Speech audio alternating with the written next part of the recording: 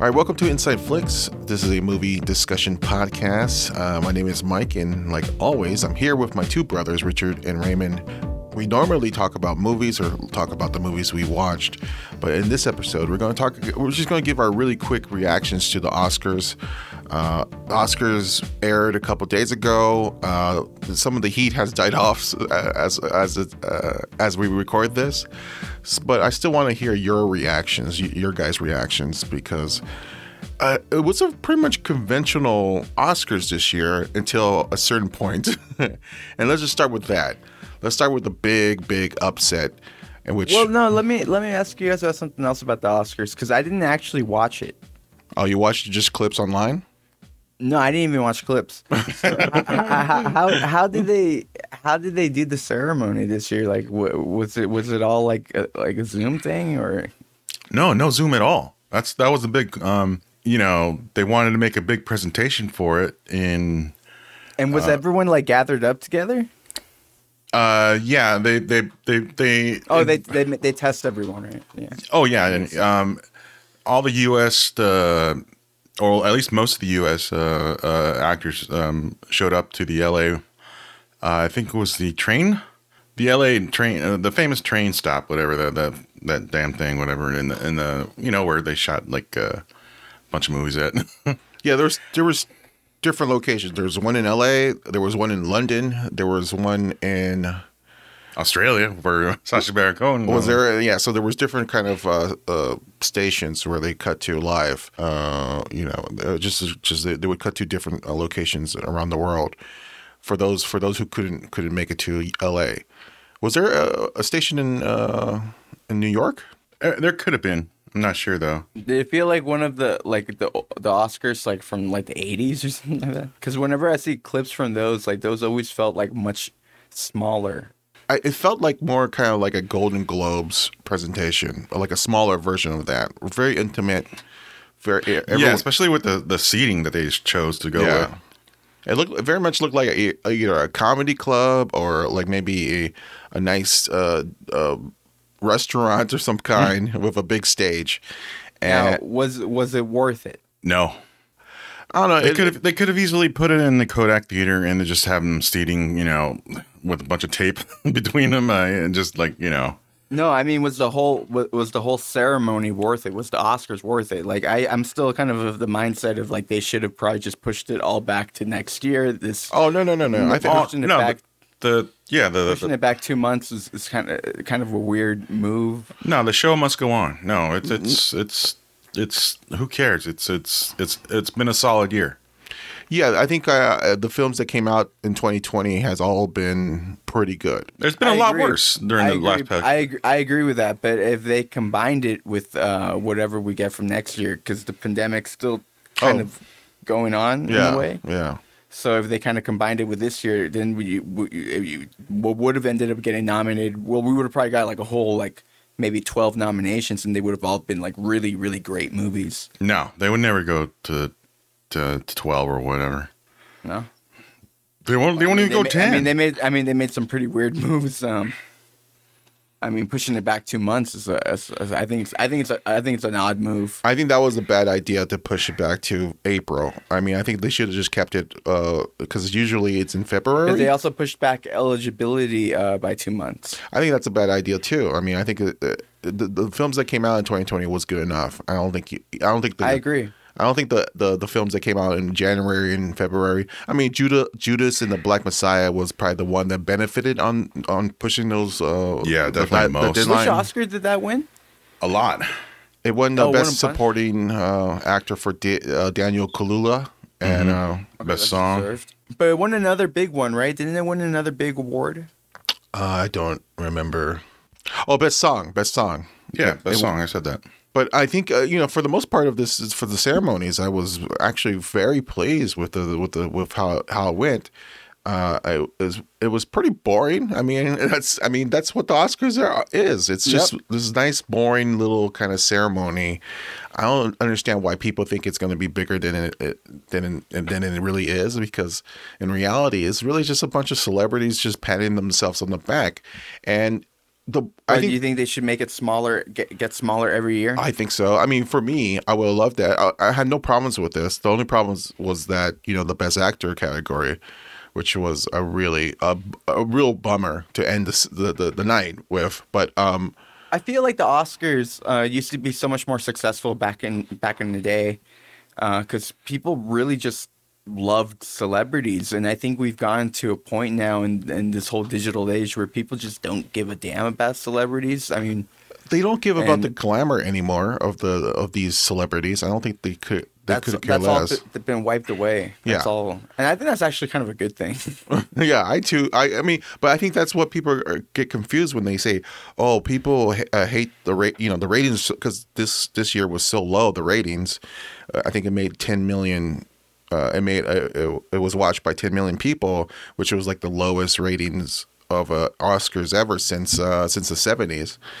And I think people confuse that with like that saying that the nominees is his fault. It's because the Oscars are the popularity of the Oscars has always been about the glamour.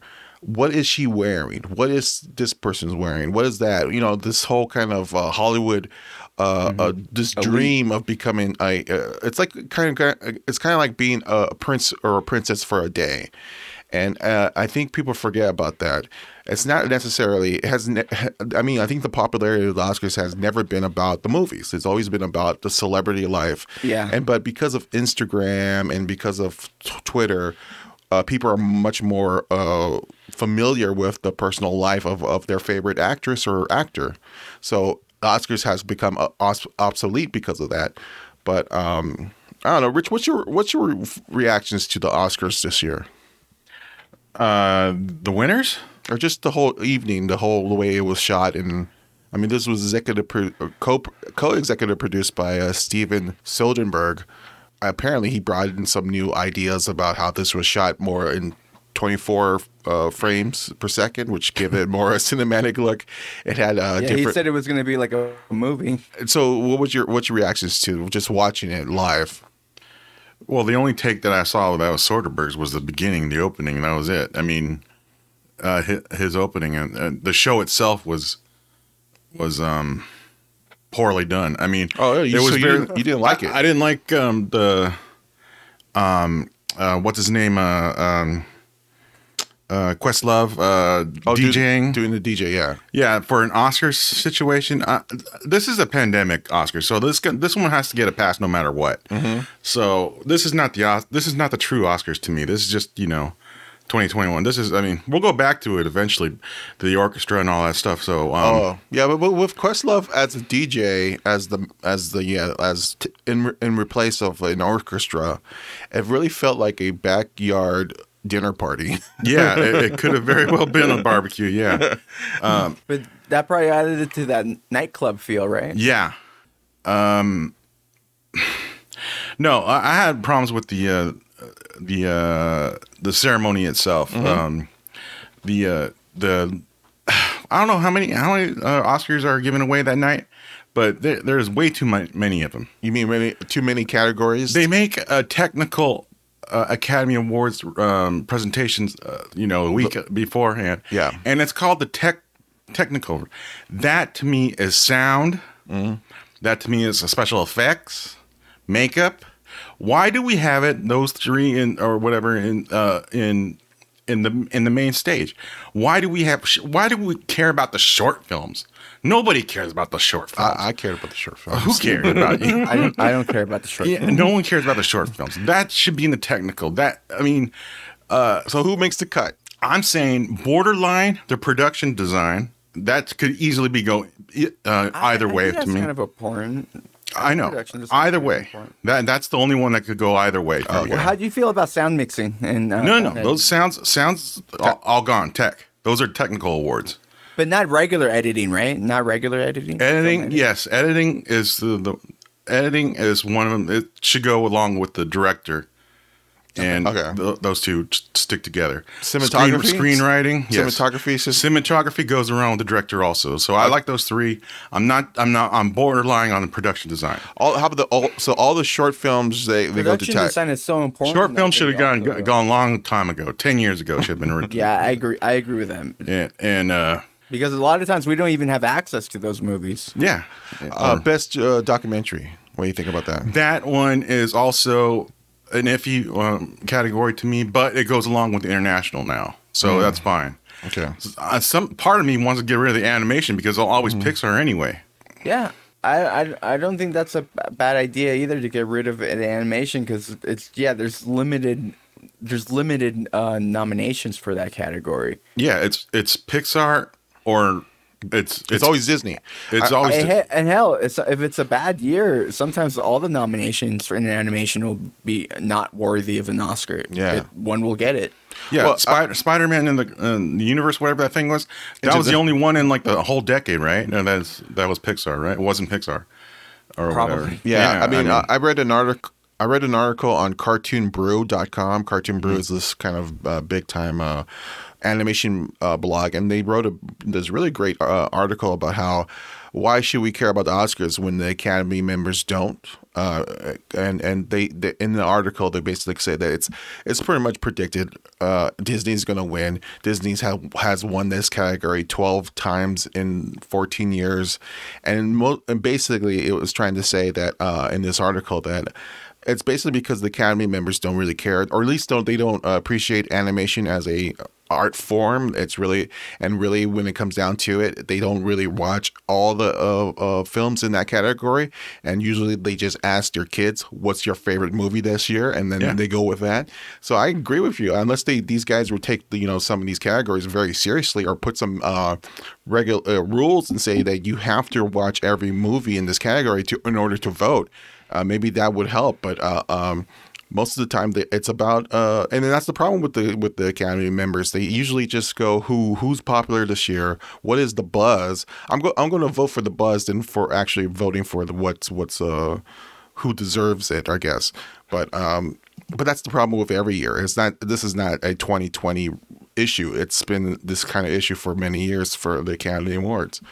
The big controversy was that, other than the best actor category, was that it didn't have any film clips. They didn't show any film clips at all. Right. What's your thoughts on that, Rich? Yeah, that's fine with me. Really? I mean, well, just in this occasion, because They didn't used to always be film clips. oh yes, they did.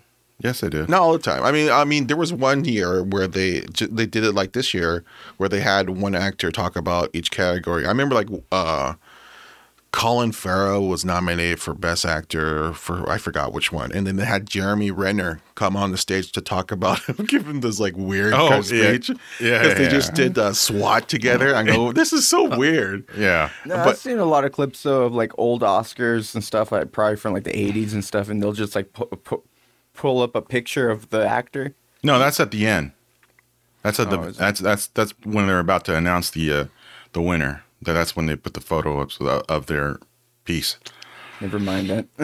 Wow, so they got rid of all that stuff, and it was still over 3 hours. Well, they didn't have any. Well, I guess Questlove was told not to interrupt them with music or whatever. Not to with their play speeches, anyone off. with their acceptance speeches. Yeah, Right.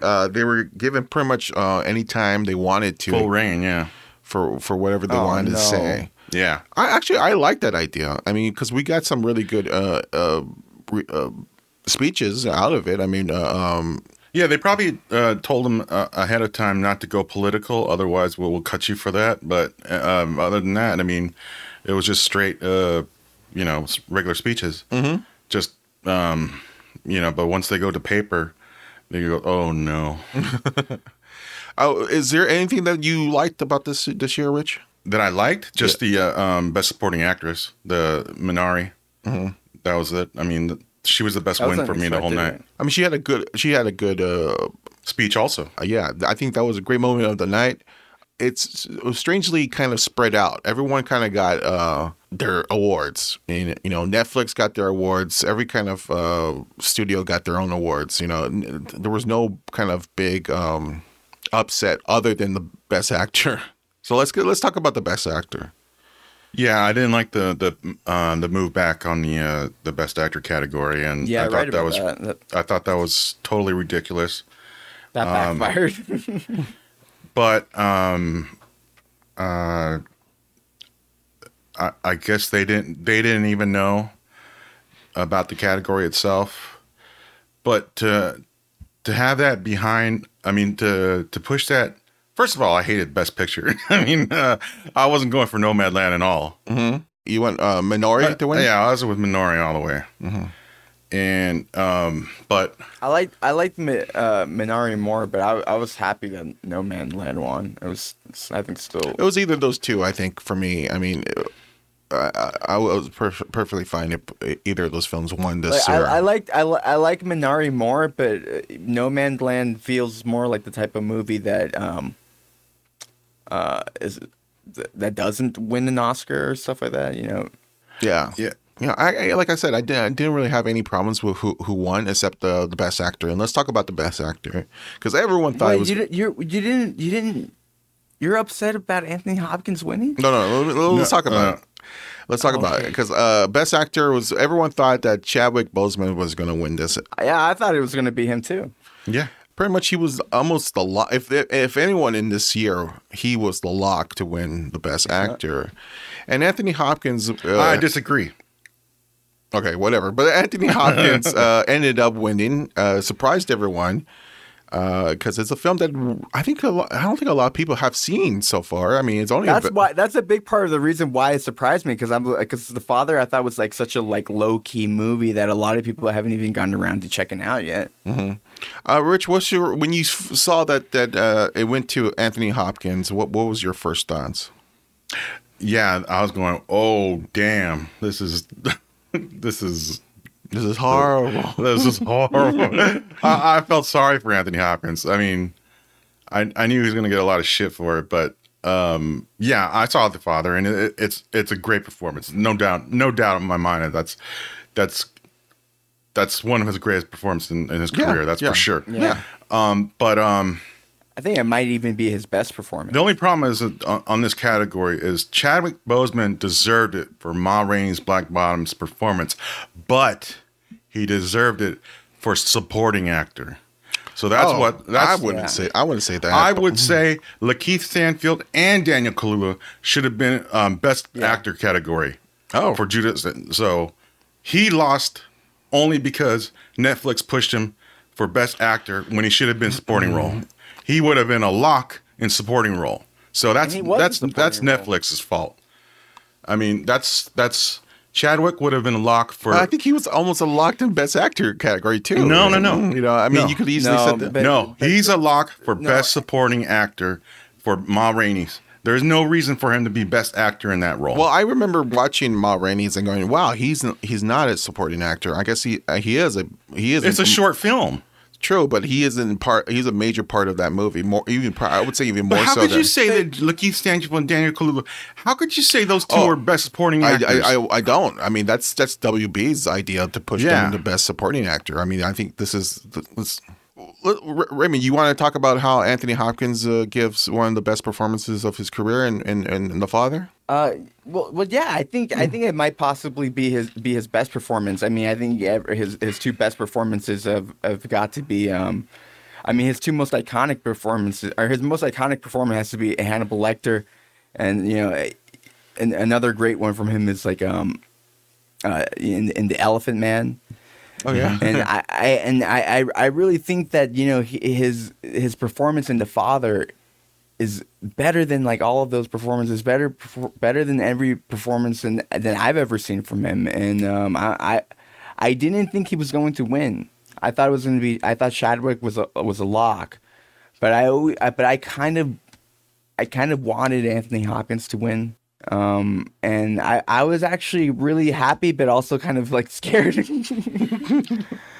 Like it was like I had two thoughts going through my mind, I guess, because I was really happy because I think he deserved it, but I was also like, oh no, man, I know I know the internet's going to react very negatively to this. I know this is going to get a very bad and it did for a couple of days. reaction online. It did it for a couple of days. As we record now, that stuff has died down a lot. Anthony Hopkins has come out and he recorded because he didn't go to the Oscars. He was at home in Wales and he recorded a message on Instagram where he Staying kind of safe.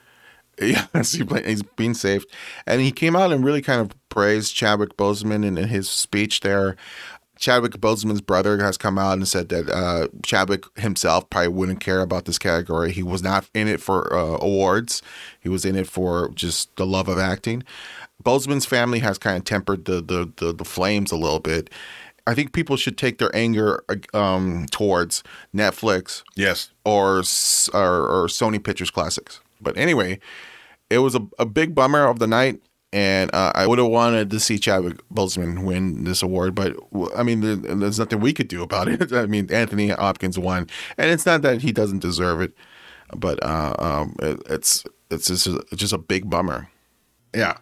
Now, anything else? I mean, anything else that sucked? I mean, other than Yeah, I got something. My octopus teacher. What the Yeah. F? What the hell is that, man? yeah, I I really- gotta watch it. I gotta start. No, this is for best What is it? best documentary. It was going up against a lot of heavy hitters in that category, but My Octopus Teacher, which is a Netflix documentary, won. And I go, Beat Crip Camp? yeah. and Collective. Now it's about a guy who has a relationship with an octopus. And Is it really Shape of Water kind of shit? I don't know. Does he have sex with this octopus? I don't know. No, I think it's about a diver. I'm assuming an oceanographer of some kind, who keeps going down and kind of has he locates this octopus, and he just starts. He has a relationship with her. I guess the octopus starts to recognize him because he's down there all the time, and that's the whole documentary or something. And I don't know why this one. I have no clue. It's But on Netflix, right? It's on Netflix. I don't know if I want to see it. I mean, it sounds so boring to me. But I'll watch the first 10 minutes to see if it's crazy or not. But yeah, but It's the critics really like these type of documentaries. I mean, that have just a guy going out and exploring nature. Because I mean, last year or maybe was it 2 years ago? It was a Free Solo. oh yeah, that's one, true. and, Yeah, and that's also kind of just like a person. Even though I think that one was more interesting than My Octopus Teacher, this just sounds weird. And I'm looking at the pictures online, like of the poster of the My Octopus Teacher, and it really looks like a parody. It doesn't look like a real movie, and it actually looks like a parody for a romantic novel. You remember those romantic novels from like the 90s? It looks like the cover for one of those, but a parody version. Final words on Oscar night, Rich. no reason whatsoever to be over 3 hours. And no No reason to reason. get angry at Anthony Hopkins. If anyone, No anything, reason. he didn't want to win. Yeah. Final words about the Oscars, Raymond.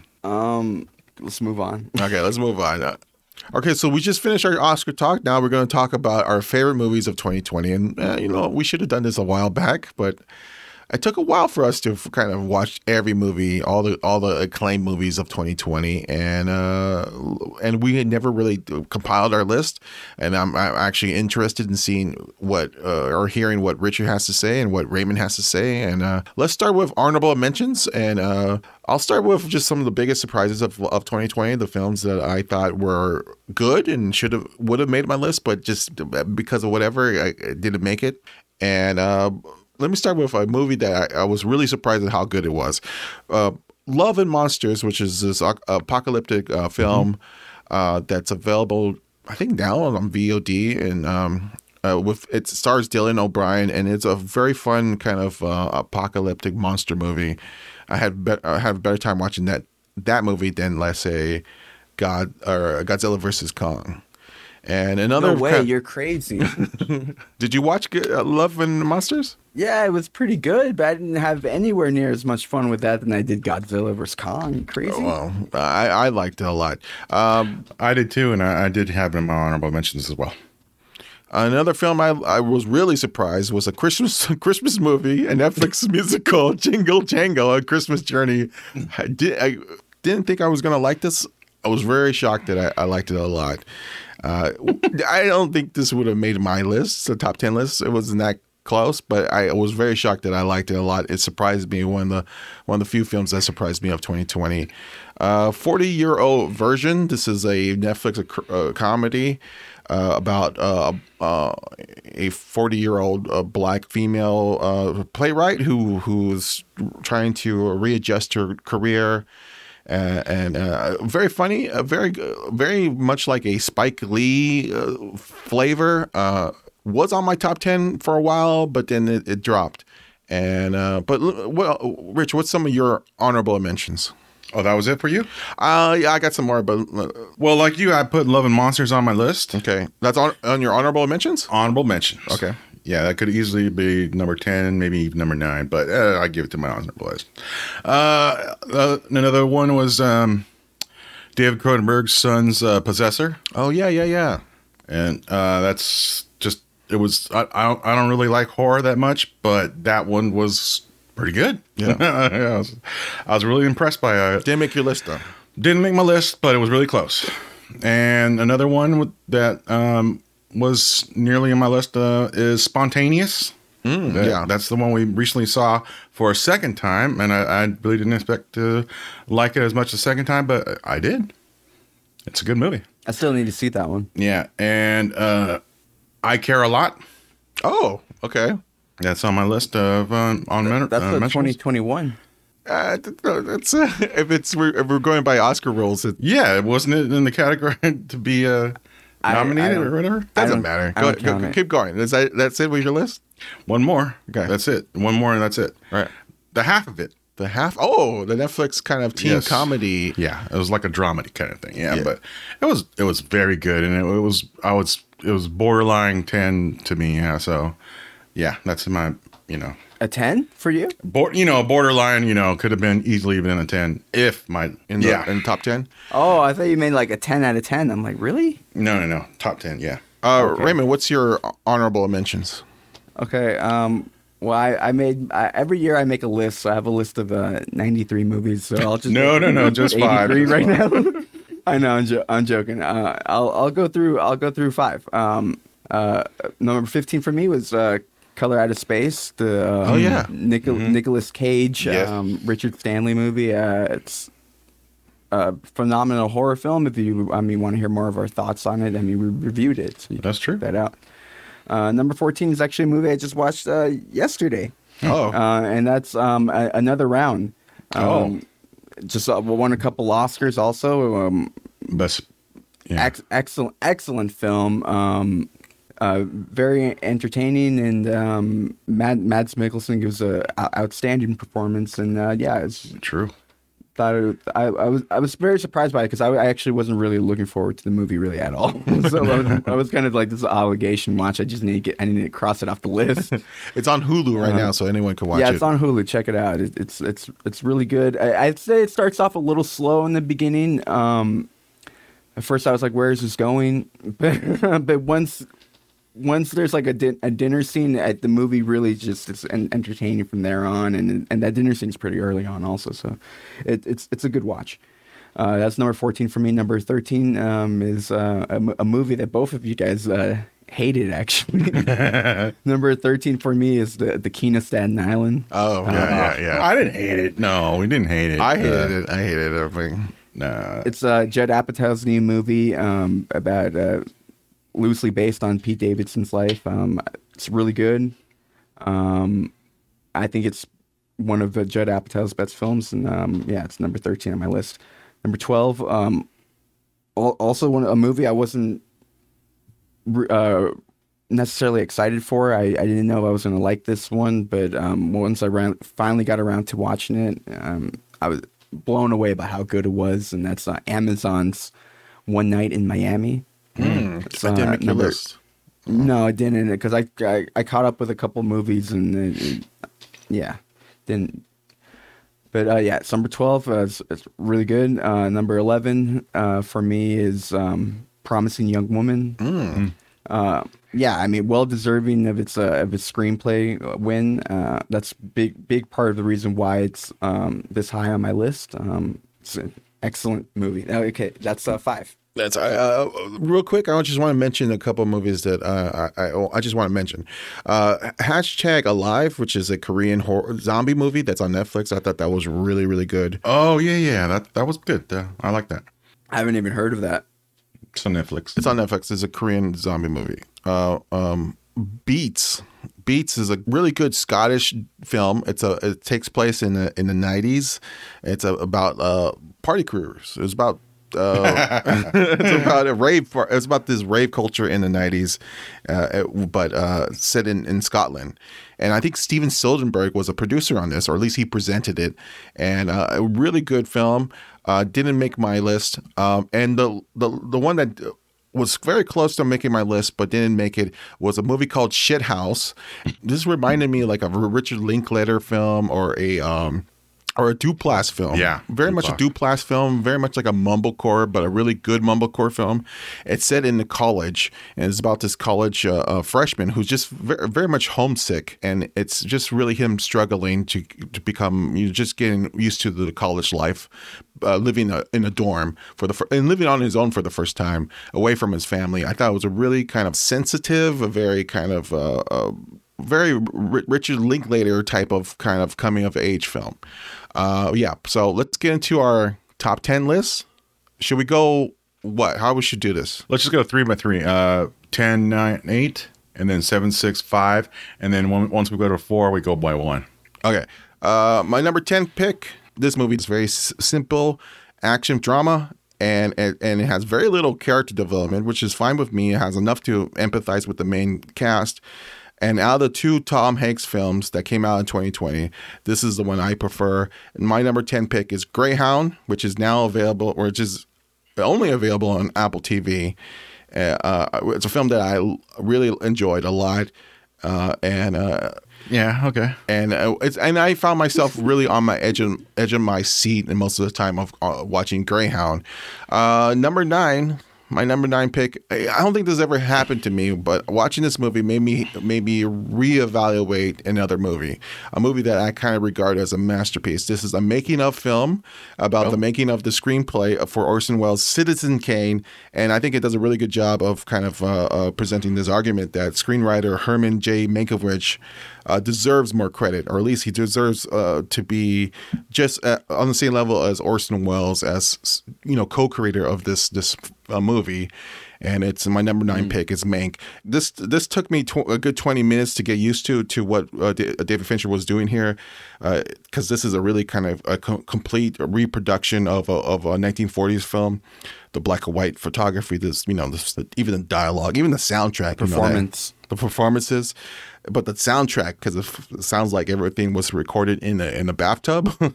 So it was very jarring at first, but I was really kind of impressed and dazzled by Fincher's determination. His determination to replicate this vintage Hollywood aesthetic. It took a studio like Netflix. It took a director like David Fincher, and it took this is a passion project for him. His late father, who died many years ago, wrote the screenplay, and this was I think this is a special movie. This is also a movie for film geeks. My number 8 pick, I'm shocked that this didn't get as much praise, because I think this has one of the best acting of an ensemble cast of any film in 2020. I suppose Shia LaBeouf's personal life didn't help it, and it might have damaged the film's promotional campaign, and definitely its chances of some award recognition. But yeah, my number 8 pick is Pieces of a Woman. This is a Netflix original. And yeah, I think this is a beautifully crafted tragic drama about the kind of the emotional collapse of a family following this kind of personal tragedy. I think Vanessa Kirby. Vanessa Kirby did an extraordinary job as a pregnant woman. I mean, the first 10 minutes, maybe even 20 minutes, it's like this one shot of her in labor, and we watch her go into labor and watch her give birth. Really dramatic stuff there, and what in the aftermath of this thing that happens, it's just I was really captivated by everything about how this really, it was really this quiet darkness that surrounds the film and surrounds this family. And it's set in Boston and set in the winter, which visually brought in this kind of magical realism. And I love this movie a lot. I did as well, and I almost put it in my honorable mentions. And I agree, Vanessa Kirby did a fantastic job. Shia LaBeouf even did very well. Yeah, but Ellen Burstyn is the one that should have got nominated for Best Supporting Actress. Absolutely agree with you. She delivered one hell of a line there in that movie that she should be proud of in that movie. Rich, what's your first 3 films on your top 10 list? Or what's your okay? Oh, your 10 to 8, yeah. My number 10 is I guess it's my only action flick of my top 10, and well, there's another one, maybe a little bit, but my top 10 is Extraction. I cannot. It's been in my top 10 for a whole almost over a year now, and I couldn't kick it off. I loved it. I loved the action in it. Yeah, I was not expecting to keep it on my top 10 forever, and it barely made it. It's 10. That's a Netflix original. Yeah, Chris Hemsworth. Yeah. But yeah, that's the one that's my John Wick of the year or whatever. Okay. That's the one, whatever. And my number 9 is the funny movie of the year, I guess you could say, Borat 2. I'm not going through the whole thing. It's just the sequel, Borat the sequel, the whole title of the whole movie. But yeah, of course, it was one of the best sequels I've seen in a long time. So yeah, it held up with the first one, and it's good enough for 9 for me. And my number 8 is The White Tiger. Oh, yeah, okay. Which we reviewed also. Didn't we review it? Yeah, we. Yeah, it's a 2021 movie though. Is it? It's fine. I mean, it's too late now, but yeah, it was nominated for Best Picture or whatever. It was nominated for the screenplay. Was it? Okay. Yeah. Okay. Well, I kept my picks on 2020, but that's fine. I don't care. I would have probably put down my list as well because I really love that film too, The White Tiger. It's now available on Netflix, so watch it. That was your 8? That was my 8. All right, Raymond, what's your picks? 10 to 8. Okay, my number 10 is, and I want to add that Pieces of a Woman also just barely missed my honorable mentions. I had it at number 16. Okay. Great movie. But yeah, my number 10 is The Father, Anthony Hopkins movie.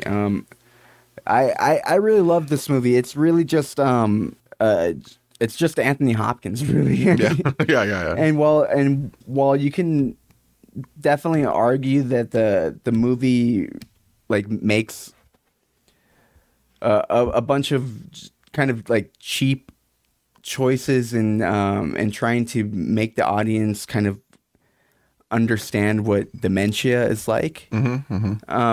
I still feel it's probably the most any movie has ever gone to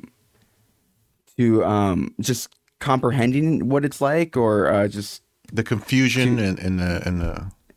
I don't think any movie I've seen before really ever went to that extent to just show what it's like, and I appreciated it because I think it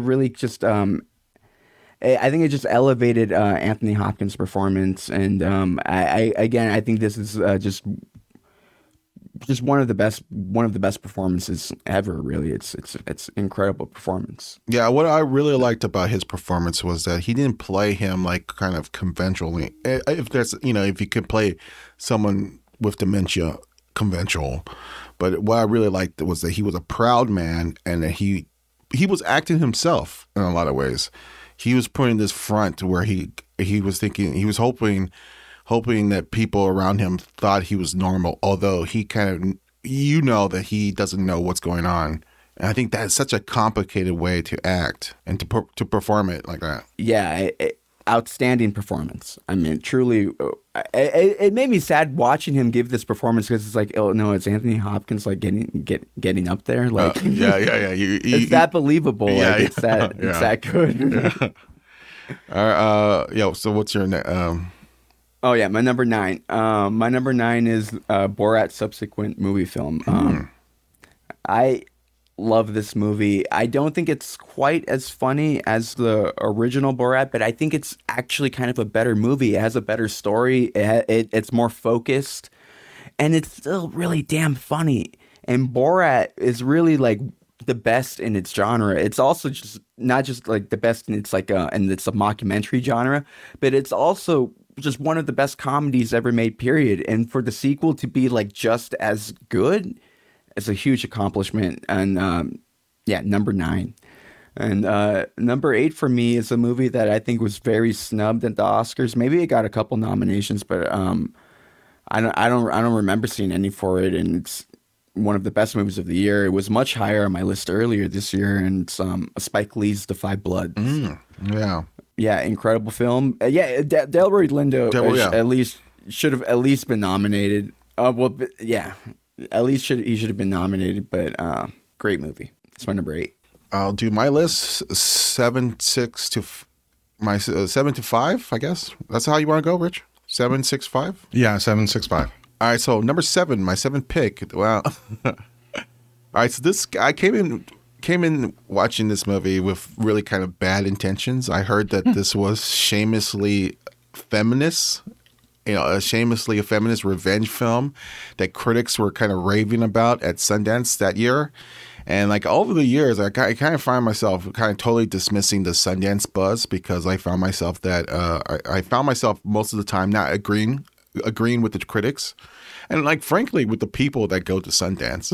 they are kind of like, this upper middle class crowd. They're like kind of easily dazzled by message movies or genre based movies that tend to be very weak, or at least all kind of like movies that have a lot of they're all show but no substance really. And I just don't, that's the state of criticism nowadays. I just don't really kind of believe them, And so I really, so I was reluctant when watching this, but I'm glad I did. And if all feminist films were like this, or even all films were like this, I'd be a very happy moviegoer, because, and pardon the pun, this movie has balls. This movie was fearless in its choices, and it provoked thought. It made me kind of re-examine my own feelings on certain misogynistic tropes. And I think it was a very, very clever script. My number 7 pick, Promising Young Woman. My number 6 pick is a film that I reviewed probably a year ago. I think we reviewed this last summer. It's a film that I totally identify with. I empathize with the main character in this film, and it was mostly filmed in the slums of Mexico and set against underground dance culture called cumbia, I believe. And it's my number 6 pick. It's I'm No Longer Here. This is a Netflix original film. It's a Spanish language film that comes from this rising Mexican filmmaker, Fernando Frias, who oddly enough also directed the entire first season of the Spanish HBO horror comedy series Los Spookies, which is, I think, co-created by Fred Armisen. So it's a very kind of quirky horror comedy. Not I'm No Longer Here. Which is nothing like I'm No Longer Here, which is just a slice of life drama about exile. And it's about kind of like being driven out of your homeland, and it kind of subverts your typical American notion of an immigrant story. It's not really kind of a typical American immigrant story. This is about the inner feelings of a young man with no home. This is a more kind of a contemplative, more meditative.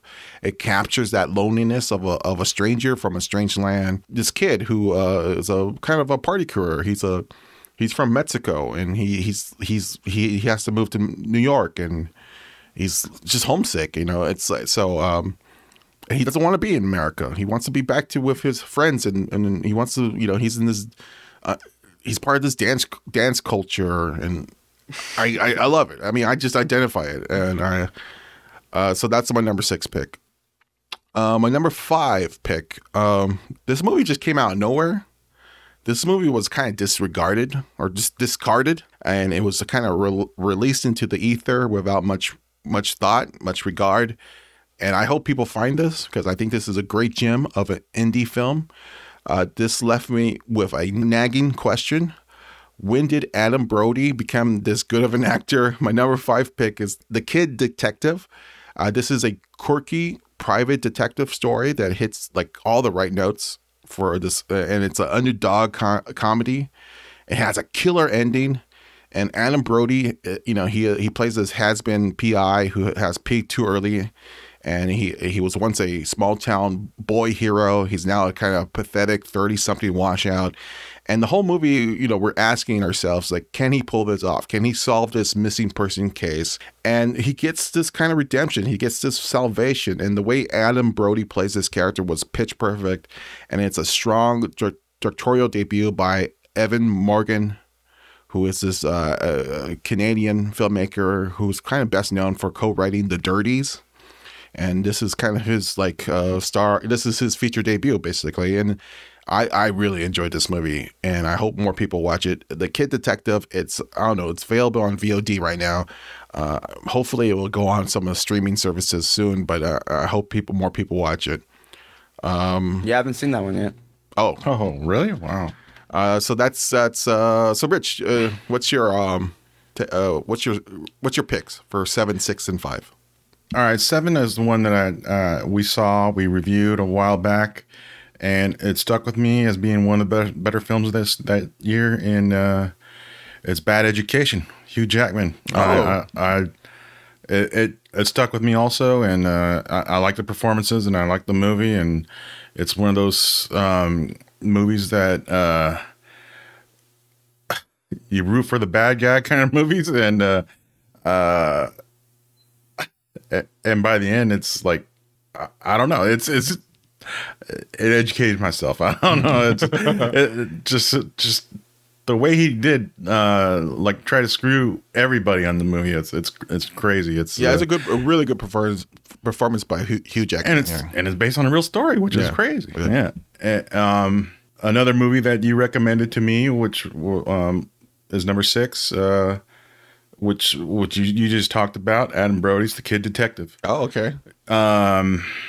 You watched it first. You recommended it to me, and it was great. I can't believe it was that good. And Adam Brody. I mean, the last thing I liked of him was probably Mr. and Mrs. Smith. And my number 5 is another movie you mentioned, Promising Young Woman. Carey Mulligan. I really didn't.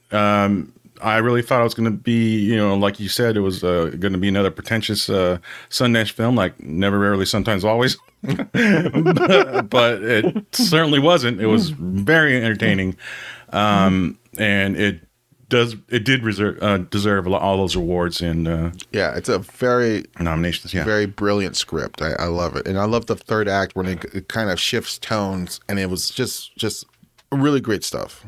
Yeah. All right, Raymond, what's your picks for 7, 6, and 5? Okay, my number 7 pick is a movie that you actually told me about, Mike. When you first told me about this movie, I thought it was going to be a documentary about about games and stuff like that. But it actually turned out to be a documentary about a summer camp during the 1970s about teens with disabilities and about how a bunch of these teens ended up becoming like activists for disability rights, and it was just an outstanding documentary, and I'm pretty blown away that it didn't win best documentary, and what ended up winning is something about a guy that has a sexual relationship with a squid. Well, it's octopus, but I don't know if it's sexual. He had some kind of relationship with us. Okay, see, I don't. Look, I'm happy that this movie even got nominated because I remember when I talked to you about it, Mike, we were like, this movie's not even going to get nominated. This movie's going to be completely forgotten about by the time it gets to the Oscars. Yeah. And it wasn't. It got nominated, and I was really, really happy to see it get nominated. But having it lose to what it lost to is almost just. Oh, why did it get nominated? That makes it almost worse. It's a great movie, though. It's on Netflix. Check it out. Crip Camp. Crip Camp. Okay, so Oh, did I never say the name? I think no, but it's Crip Camp. Yeah, it's Crip Camp. What's your 6? What's your next pick? Oh, okay. I forgot about that. Number 6. Oh, number 6 is what actually ended up winning Best Picture. It's No Man's Land, Chloe Zhao's new film. I thought this was an excellent movie. I mean, kind of like what I was saying earlier in the episode, it's very much like a Terrence Malick film. I love the approach to not using like real actors. I think it really adds a lot of authenticity to the movie.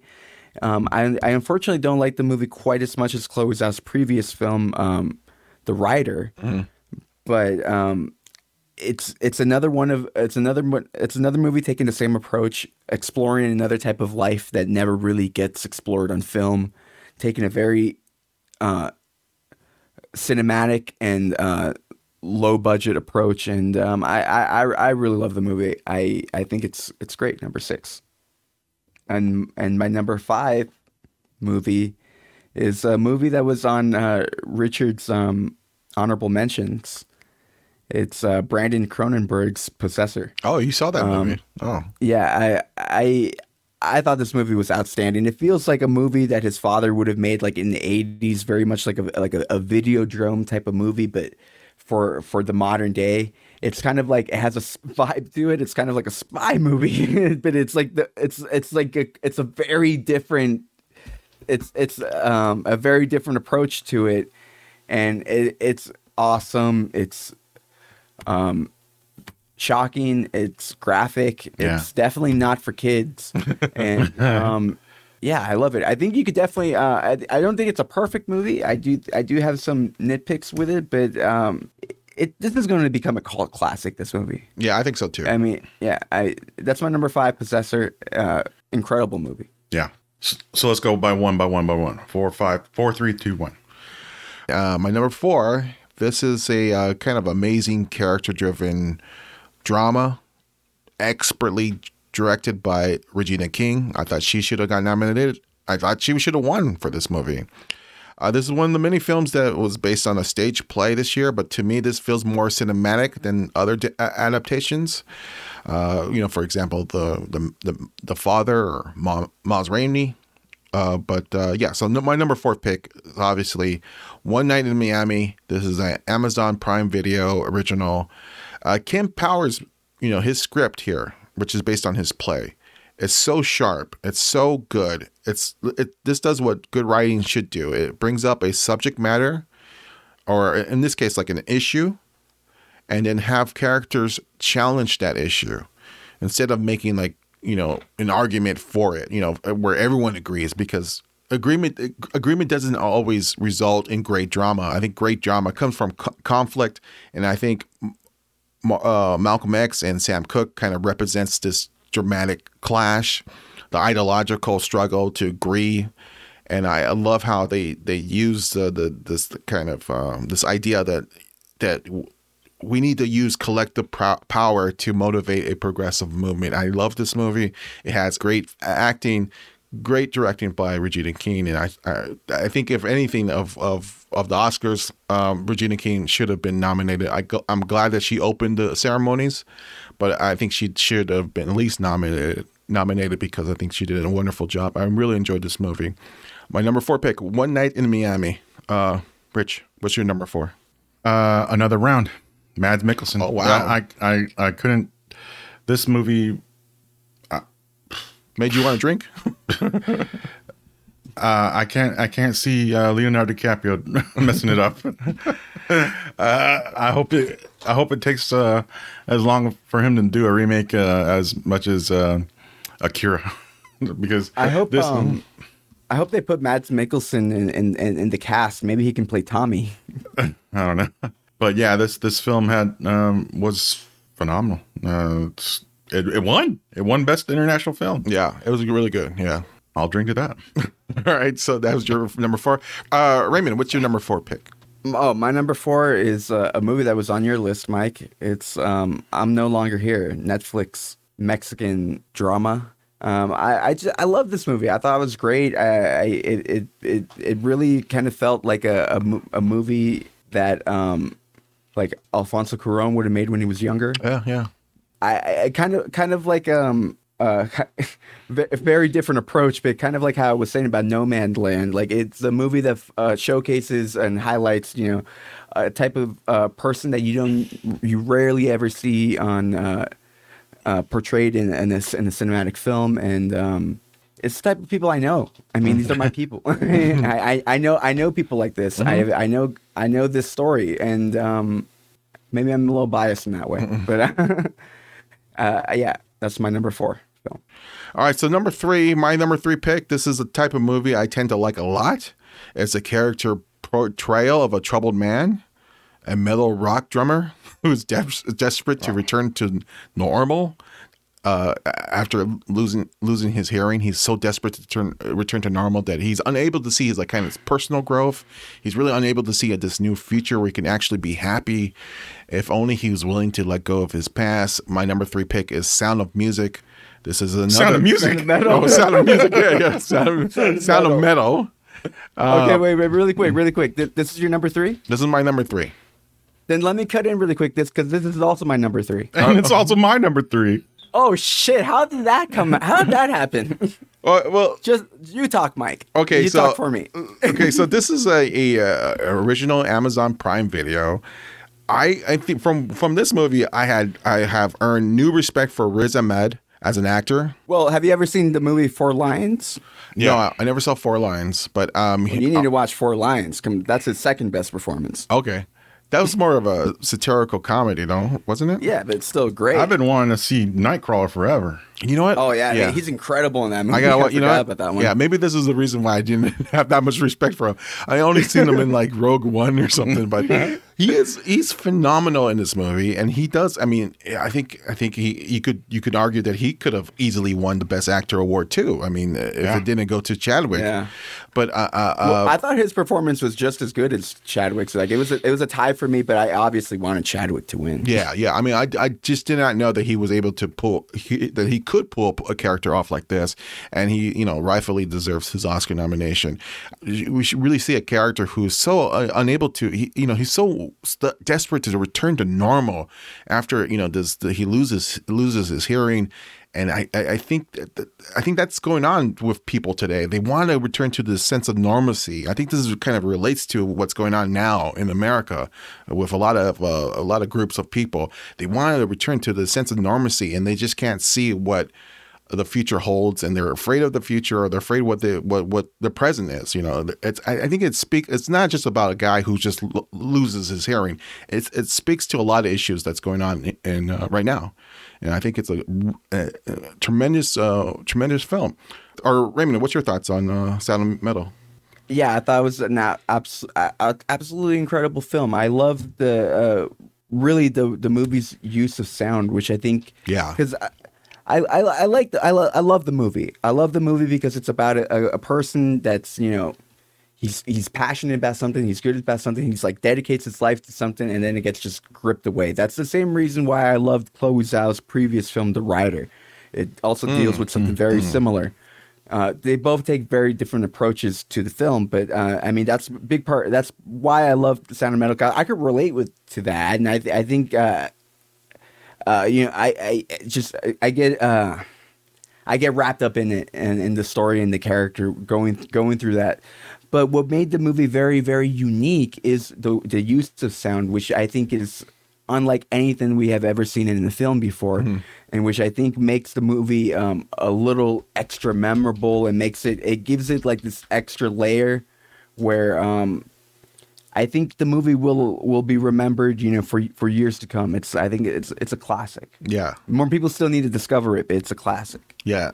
Rich, what's your thoughts on your number 3 pick, Sound of Metal? Yeah. It's very good. I really wanted to like it as much as I liked, And it was. I mean, it's. I liked It's All Gone Pete Tong as well, and it's basically the same film. But yeah, Riz Ahmed did a fantastic job, and he did deserve his Oscar nomination, of course. But I didn't believe he was a drummer. And I certainly didn't believe Olivia Cooke was a singer at all. Oh, well, we should mention that Paul Raci Was fantastic. Yeah. I mean, I thought he was deaf for sure. And Lauren Ridloff, I was hoping she would get a bigger part. She's the one who's currently alive, who's in The Walking Dead, and then she's going to be in Eternals. Yeah, and I was hoping she had a couple more scenes, but no. But yeah, the movie is fantastic. I mean, it's a little over 2 hours, and it's for what Riz goes through, it's thoroughly entertaining. Yeah, and it's available now on Amazon Prime, so please watch that movie. It's great. And watch It's All Gone Pete Tong if you can. Which I don't know where you can find that movie. I think that's very hard. It's very obscure. I don't know where you can find that movie, but if you can find it, watch that too. And watch The Writer. That's all right. So my number 2 pick. This is kind of a more typical American immigrant story. This is about someone. This is about coming to America and find that better future. It's kind of more. Yes, it's more conventional, but that doesn't mean this movie is contrived or derivative. I love how this movie kind of explores small town America, but through the eyes of this Korean family who are trying to be farmers. My number 2 pick is Minari. I think if you're from if you're a member of any American immigrant family, I think you could relate to this. Because it's about struggle, it's about compromise, it's about the give and take of a marriage. It's also about keeping a damn eye on that grandmother before she does something stupid and ruins everything. But it's a really strong film about people, about family who are tight knit. And who could really accomplish anything if they just keep themselves together and really kind of hold on. I adore this film, and Stephen Yeun is great, and the grandmother is fantastic. She won an Oscar, and I wish this was the winner for Best Picture because I think this deserves to be the Best Picture winner than No Man's Land. But I don't know. Yeah, when you talk about 2020, it's going to be Minari to me. Minari, yeah. When I think of 2020, it's going to be Minari. Rich, what is your number 2 pick? It's Minari as well. I mean, yeah. I mean, it's a perfect film up until the very end. Which is not that bad. Which I saw coming. Yeah, which I saw coming, but it's not that bad. It's not that bad. No, it's not. It's my number 2 film. Yeah. I mean, it's almost perfect. It's very good. I mean, and all direction, written, and acting performances all around fantastic. And even the score. Yeah, the score was great, but the cinematographer deserves a nomination or at least some recognition. It was a beautiful looking film. I love the look of it. Yeah. Raymond, what's your number 2 pick? My number 2 is Pixar's Soul. Oh, shit. I think this is Pixar's one of their best movies. It's been a while since they made something this original. Because even like the last movie that they made that I really loved, it wasn't a very original movie. This was probably the most original thing they've ever done, and it's the most mature movie they've ever done. And I think it's an outstanding, incredible achievement from Disney. Yeah, I think visually it's one of the better Pixar films. Probably the best visually. Yeah. I had some problems with it, but for the most part, I enjoyed the movie a lot, and I think it's a solid film. Number 1. Who's going first? Rich, you go first. Go. Well, count down to the 10 to 10. Extraction. 9. Borat 2. 8. The White Tiger. 7. Bad Education. 6. The Kid Detective. 5. Promising Young Woman. 4. Another Round. 3. The Sound of Metal. 2. Minari. And my number 1 is One Night in Miami. Yeah. Regina King robbed in this whole movie was Amazon to blame. I mean, this whole movie deserves way more accomplishments than it got. I mean, to lose the best song. This film deserves more. Were any of the actors nominated? Yeah, Leslie Odom. Leslie Odom. Leslie Yeah. Odom. Yeah. He's the only one? I think he was the only one. Yeah. Yeah. Oh, that was like probably my least favorite of the 5. Whatever, man. But I've been a fan of Regina King since 227. Yeah. and acting wise, she's always great. Yeah. She deserves all the awards she's already won. Mm-hmm. And this film, which was her debut, was more. It was perfection. Yeah. This movie was perfection. And I saw her directorial debut in Southland. When she was directed TV. Yeah, and which we were a fan of, and then she also directed a couple of episodes of television that we were fans of. Also, Animal Kingdom being one recently, and This Is Us, and your favorite show, The Good Doctor. That she directed? I didn't realize.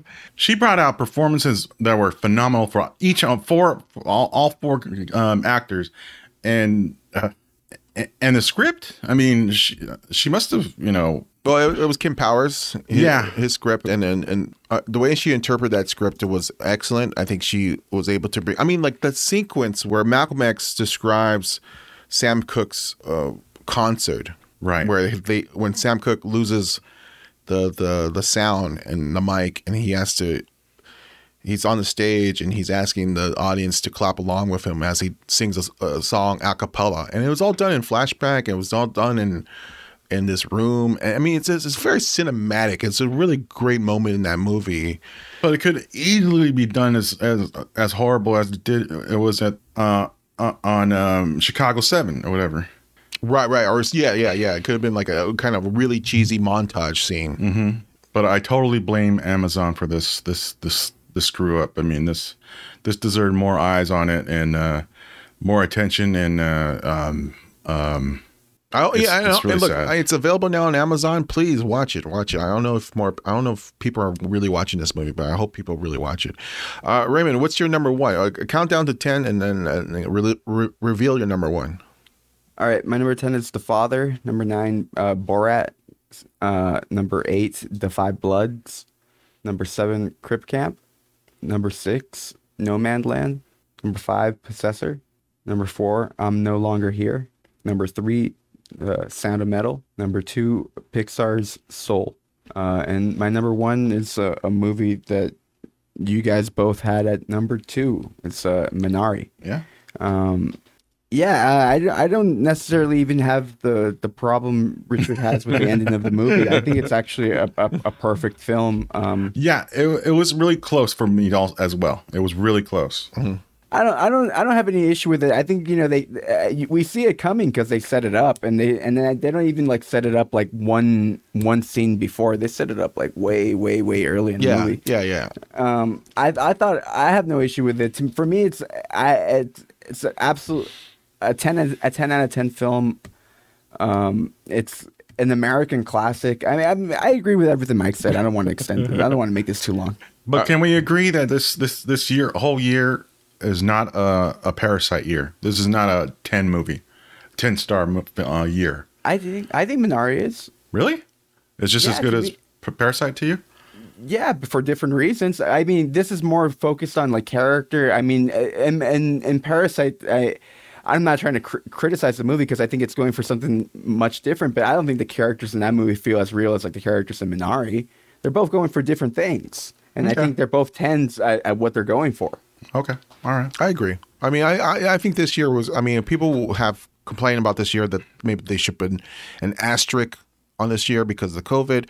I don't think so. I think that there's a lot of great films this year, but there's just not typically the blockbusters this year. You know, the blockbusters lack this year. That's all. That's it. That's all. I'm just saying, in my letterbox, none of them got 5 stars. Oh, well, that's you. You're just a hard person to please. I'm waiting for Parasite got 5 stars. I mean, but 2019 was such a Well, you shouldn't have to. You shouldn't have to expect to give 5 stars to a movie every year. Yeah. I don't think we should necessarily expect a masterpiece every year. I mean, I wasn't expecting a movie like Minari. That was a total surprise. 2019 is such a kind of weird year that there was a lot of really great films in that year. I mean, this there was a point where like I thought like, oh man, Palm Springs and like Big Adolescents are going to end up being the best movies of the year. But I mean, we had a lot of movies ended up coming out towards the end. Yeah, it could have easily been like Best Picture this year would have been, Bad Boys for Life or whatever. All right, so let me go with my list. Let me go with my number one. So let me start with my. Oh, you haven't done your number one? No, I haven't done my number one yet. We were done. We were celebrating done episode. Let me quickly run down my top 10. Number 10, Greyhound. Number 9, Mank. Number 8, Pieces of a Woman. Number 7, Promising Young Woman. Number 6, I'm No Longer Here. Number 5, The Kid Detective. Number 4, The One Night in Miami. Number 3, Sound of Metal, not Sound of Music. Number 2, Minari. And my number 1 is a film that I probably was number 1 for the good part of 2020. It never dropped out of the number 1 spot for me. And I should say that in 2020, I think 2020, more than any other year in my life, I became more politically aware of issues. And like in 2020, like a lot of people, we see the protests in the streets, we read the slogans, we hear the rallying cries, and so the question is, what do we do next? What is the next step? And I think this documentary. Let me predict it. Let me predict your number 1. I thought it was Bad Boys for Life. No. Michael's number 1. If I know my brother, his number 1 film is the 2020. Released by Dinesh D'Souza Trump Card. Yes, that's exactly what it is. No, I think this documentary through the Dinesh. Shut up. I think this documentary through this historical lens of the disability revolution of the 1970s kind of offers us a blueprint of what could be done or what was done through organizing, through community activism. I think this is also a stark reminder that change doesn't happen overnight. It happens through hard work, and it happens through many years, decades even, of hard organizing, smart protesting, and solidarity with other organized protest groups. And my number 1 pick is Crip Camp: A Disability Revolution, which is a Netflix original film. This is a film that's starts off as a kind of a scrapbook. It starts off with this kind of loving portrayal of this camp for a summer camp for young disability kids. And then it goes into the second part of this documentary, where it goes into this history of this activism. And I think the third act of this movie, or the third part of this, the ending of this movie, it was so kind of memorable for me. I mean, there's footage of a demonstration called the Capitol Crawl in 1990, which they were fighting for the Disability Act of 1990. And this is where physical disabled activists leaped out of their wheelchairs, and others dropped their crutches, and they started to crawl the steps of the Capitol building in this massive protest. And it's an image that I will never forget. There's an image of this young girl, of a second grader. I think her name was Jennifer Cleland, and she is crawling. I think she has cerebral palsy, and she is crawling on the steps of the Capitol building with her hands and knees, and she's begging for civil rights. And it's an image that I won't forget. It's a